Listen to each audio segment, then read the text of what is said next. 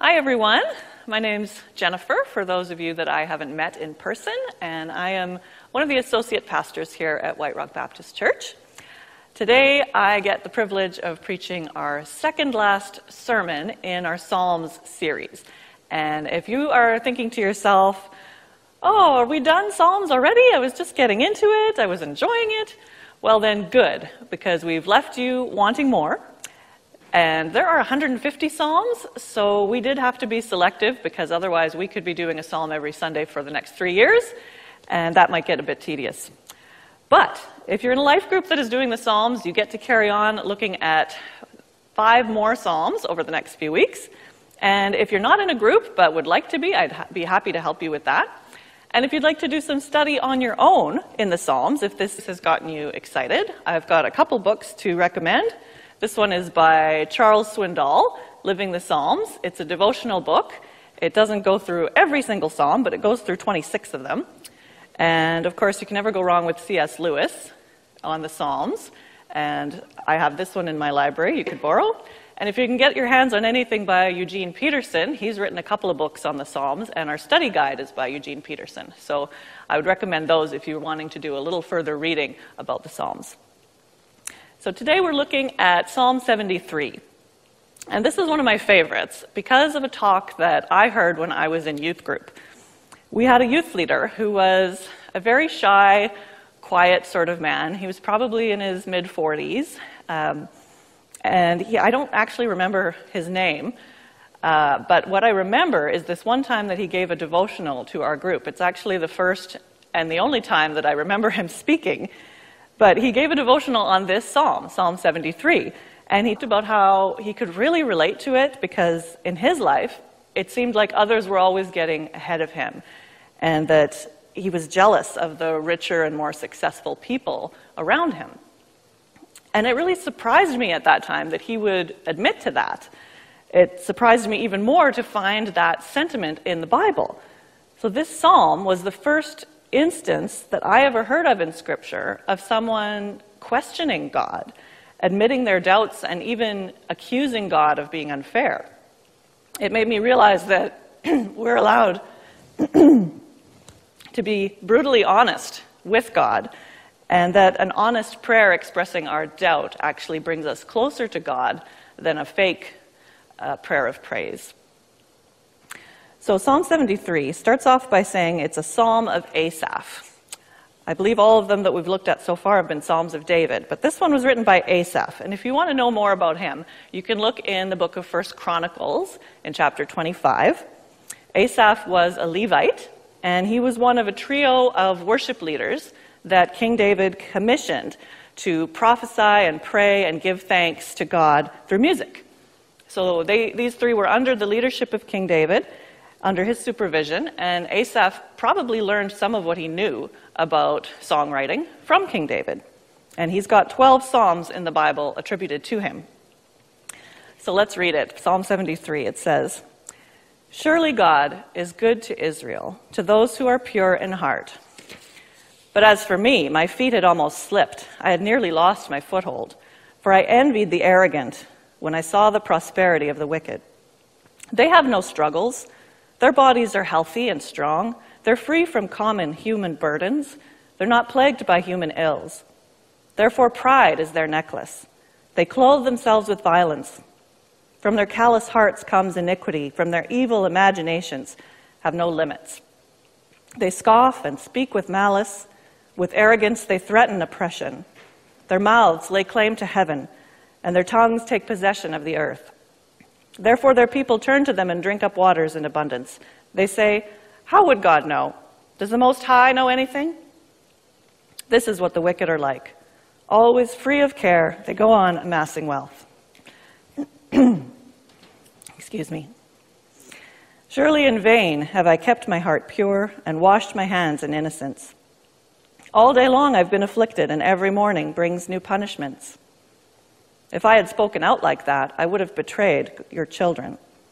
When I tried to understand all this, it troubled me deeply, till I entered the sanctuary of God. Then I understood their final destiny. Surely you placed them on slippery ground. You cast them down to ruin. How suddenly are they destroyed, completely swept away by terrors. They're like a dream when one awakes. When you arise, Lord, you will despise them as fantasies. When my heart was grieved and my spirit embittered, I was senseless and ignorant. I was a brute beast before you. Yet I am always with you. You hold me by your right hand, or by my right hand. You guide me with your counsel, and afterward you will take me into glory. Whom have I in heaven but you? And earth has nothing I desire besides you. My flesh and my heart may fail, but God is the strength of my heart and my portion forever. Those who are far from you will perish. You destroy all who are unfaithful to you. But as for me, it is good to be near God.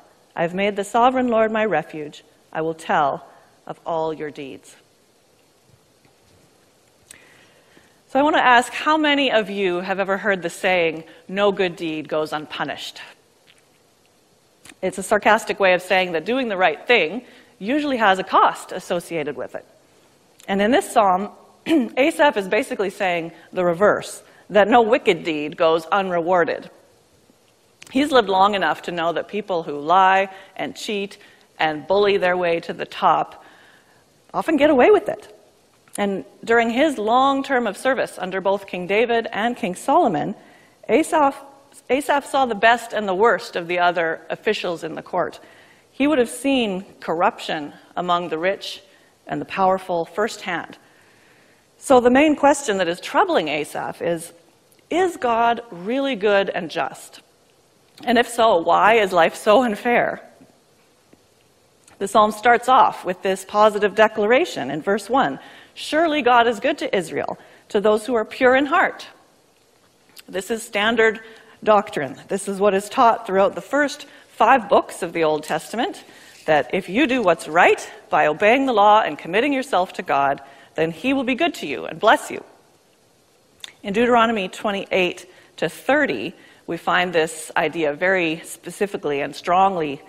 After teaching the people of Israel all of God's laws, Moses then spells out for them the consequences of obedience versus disobedience. He says, if you obey the law, good things will happen to you. You will be blessed with healthy children and fruitful crops and deliverance from your enemies, prosperity and safety. But if you disobey God's law, God will punish you with these particular curses: disease, war, defeat, death, loss, and suffering of all kinds. And then he wraps it up by saying in Deuteronomy 30, verses 15 to 18, see, I set before you today life and prosperity, death and destruction. For I command you today to love the Lord your God, to walk in obedience to him, and to keep his commands, decrees, and laws. Then you will live and increase, and the Lord your God will bless you in the land you're entering to possess. But if your heart turns away and you're not obedient, and if you're drawn away to bow down to other gods and worship them, I declare to you this day that you will certainly be destroyed. You will not live long in the land you're crossing the Jordan to enter and possess. So Asaph really wants to believe this. He says, surely God will bless the faithful. God doesn't break his promises. But when he looks around him, what he sees causes him to really wonder, if this is true, then why is it the wicked that seem to be prospering? And he describes them in verses 4 to 12 of this psalm. And he says they're proud, they're violent, they're malicious, they're oppressing others, but they're living a long time. They're not being destroyed, they're not even being punished. In fact, they're healthier and richer and more carefree than he is. So what's going on? Asaph was not the first, and certainly not the last person to feel this way and to ask this question. We all know that at times life can seem brutally unfair. Job put it this way in Job 10, 2-3. I say to God, do not declare me guilty, but tell me what charges you have against me. Does it please you to oppress me, to spurn the work of your hands while you smile on the plans of the wicked? Many others in Scripture could have said the same thing. I'll give just 3 examples today. Elijah versus Queen Jezebel in 1 Kings 18 and 19. She was the wife of the evil King Ahab. She was a devoted worshiper of Baal. She was gleefully and persistently killing off the Lord's prophets while she was living in luxury in the palace. No one was holding her accountable. Meanwhile, Elijah had to go off and hide in the wilderness in fear for his life and scrape by on bread and water. Second example, Paul versus Demetrius, the silversmith, in Acts chapter 19.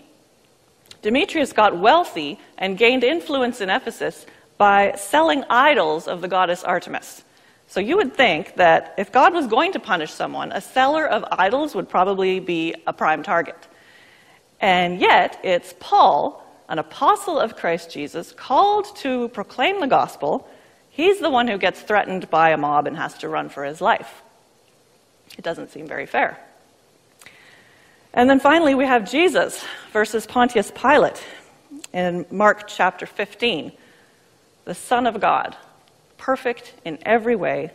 He's the one who's arrested and put on trial, while this Gentile coward seems to control all the decisions for God's people.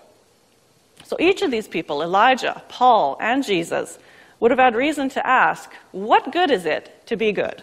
Why do I even bother? It seems like I would be more successful if I just abandoned all of my principles and started looking out for myself rather than for others.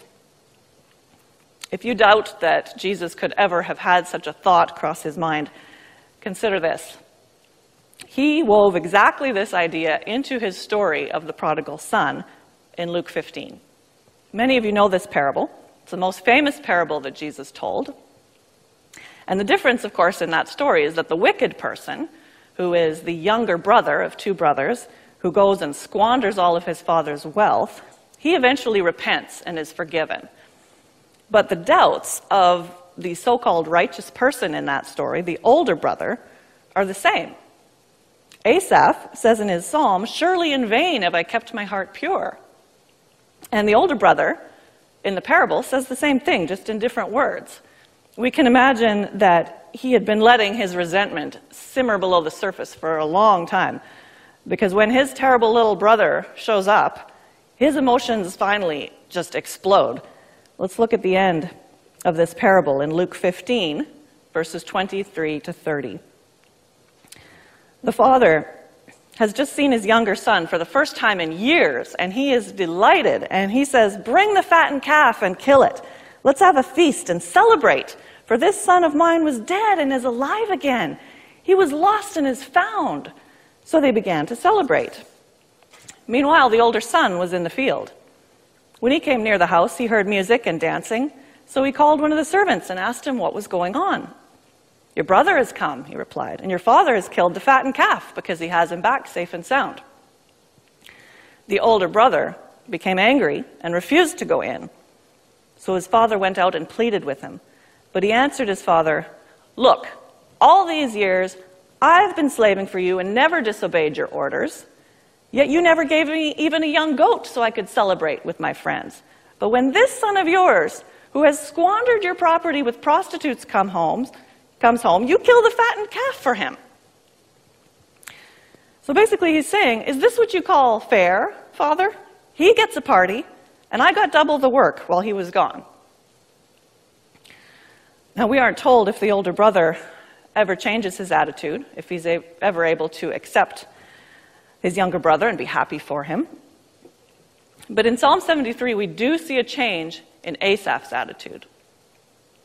In verse 15, Asaph tells us that he knew it was wrong to be so cynical towards God. But that didn't stop his doubts from bothering him. So what did he do? Usually when we have a doubt or a question about God, we do a few different things. We might ask a Christian friend or a pastor about it, talk it over. We might read a book on that particular topic that's bothering us. We might search the Bible for wisdom on that issue. But in this case, none of those things were what helped Asaph. He didn't need more study or more talk. He needed comfort directly from God. What helped him was going to the sanctuary of God and worshiping. Verses 16 and 17 of Psalm 73. "When I tried to understand all this, it troubled me deeply till I entered the sanctuary of God. Then I understood their final destiny. Going to the sanctuary to worship was probably the last thing that Asaph wanted to do while he was in that state of mind. He was questioning God's justice. He wasn't sure if God was good, but he went to worship anyways. I doubt he felt very excited to be there that day. I doubt he felt very much joy at first. But as he sat before God in worship, God revealed his goodness to him and helped him to see things from God's point of view. Warren Wiersbe says in his commentary on the Psalms that Jehovah isn't a problem to wrestle with, but a gracious person to love and worship, especially when you're perplexed by what he's doing. God is awesome in his sanctuary, and this means his heavenly throne room, not necessarily a church sanctuary. You don't have to be in a church to experience God's heavenly throne room. God is awesome in his sanctuary, and when we commune with him, we see the things of this world in their right perspective. So in verse 18, we have another surely statement, this time not about God's blessings for the righteous, but about his punishments for the wicked. Surely you place them on slippery ground, you cast them down to ruin. So Asaph feels reassured that they're not going to get away with anything, these wicked people that he sees around him. They will receive what they deserve in the end, even though he hasn't seen it yet. Because God is just. The story is not over, and he needs to be patient, because Judgment Day will come, and at that time the Lord will arise, and the wicked will be despised as fantasies, as it says in verse 20. But then the even better and more comforting truth that Asaph realizes in God's presence is that it is God's very own presence that is always with the righteous, and that is their blessing. It's true that they may suffer, that they will not always have health and wealth and success, but they will always have God himself. And so verses 23 to 26 express this so beautifully. Yet I am always with you. You hold me by my right hand. You guide me with your counsel, and afterward you will take me into glory. Whom have I in heaven but you? And earth has nothing I desire besides you. My flesh and my heart may fail, but God is the strength of my heart and my portion forever. So Asaph has realized these wicked men may look like they're getting away with something, they may think they're getting away with something, and they may have all the power and the money and the fame in the world, but none of that is going to last. He realizes, I have something better, because those who do what's right and choose to follow God receive a lasting blessing that transcends our difficult circumstances, and that's God's very own presence. God holds us, he says. He guides us. He strengthens us. And he eventually shares his glory with us. So our blessing, our earthly reward, is God's presence, and that is enough. Interestingly, the father, back in the story of the prodigal son, he says the same thing to his angry older son. After he explodes, this is what the father tells him in Luke 15, verses 31 and 32.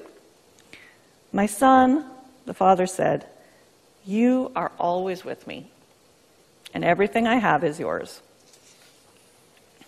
So think about that. He's saying two very important things here. First of all, the father, who represents God in this story, God says, you have my constant, faithful presence.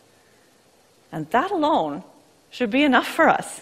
If it isn't, then we don't really know what God's presence is. We don't realize what we've got because maybe we haven't fully experienced it. The older brother certainly hadn't, because God's presence means peace. God's presence means joy. God's presence means freedom. God's presence means unconditional love and forgiveness. God's presence means power. It means you are never, ever alone. God's presence is the most fulfilling and beautiful and awe-inspiring and life-giving thing that we can ever experience. And so when Asaph says, earth has nothing I desire besides you, he really means it. We don't become faithful followers of God for material rewards, or we're going to be very disappointed. God's plan is not to make us healthy and wealthy necessarily. God's plan is to teach us to sacrifice ourselves for others the way Jesus did. And God is worthy of our worship and our service, regardless of what we may or may not get out of it. His presence alone is worth it, Asaph says. Just to be with him is worth whatever else we have to go through to follow him. But that is not all. God is so incredibly gracious and kind to us. So the father tells his older son, not only you are always with me, but also tells him a second thing. Everything I have is yours. Not only do we get to be with God at all times, but we are going to inherit everything God has. The Father, God, says to us, because you are my heir, everything I have is yours. And this is stated explicitly in Romans 8:17, where Paul wrote, now if we are children, then we are heirs, heirs of God, and co-heirs with Christ, if indeed we share in his sufferings, in order that we may also share in his glory. So what exactly are we going to inherit? What does God have that he shares with us? Well, he has all of creation. Heaven and earth belong to him, and everything in them. And someday, at the final judgment, when we are resurrected to live forever in God's kingdom, we will own everything, and the wicked will have nothing.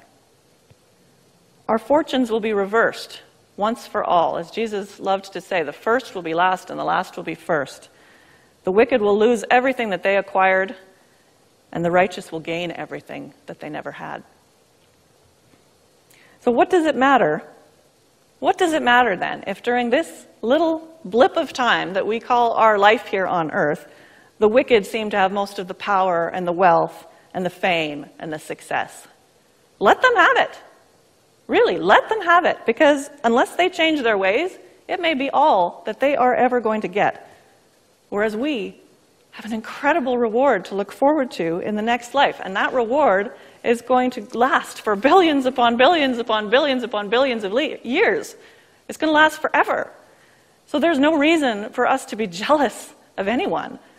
In fact, those who are following their own wicked ways deserve our pity and our prayers, no matter how rich or successful they are. So when we are tempted to say, like Asaph, that being good is not worth it, that evil people always prosper and God is not fair, this is what we need to keep in mind. We have God's presence with us right now, and even his presence within us by the Holy Spirit. And we are going to inherit everything that God has. So we can have confidence to persevere in following God, persevere through hard times, because we know that God will keep his promises and that it will all be worth it in the end. We should take special note, finally, of how Asaph ends his psalm. In the last verse, he says, "As for me, it is good to be near God. I have made the sovereign Lord my refuge. I will tell of all your deeds."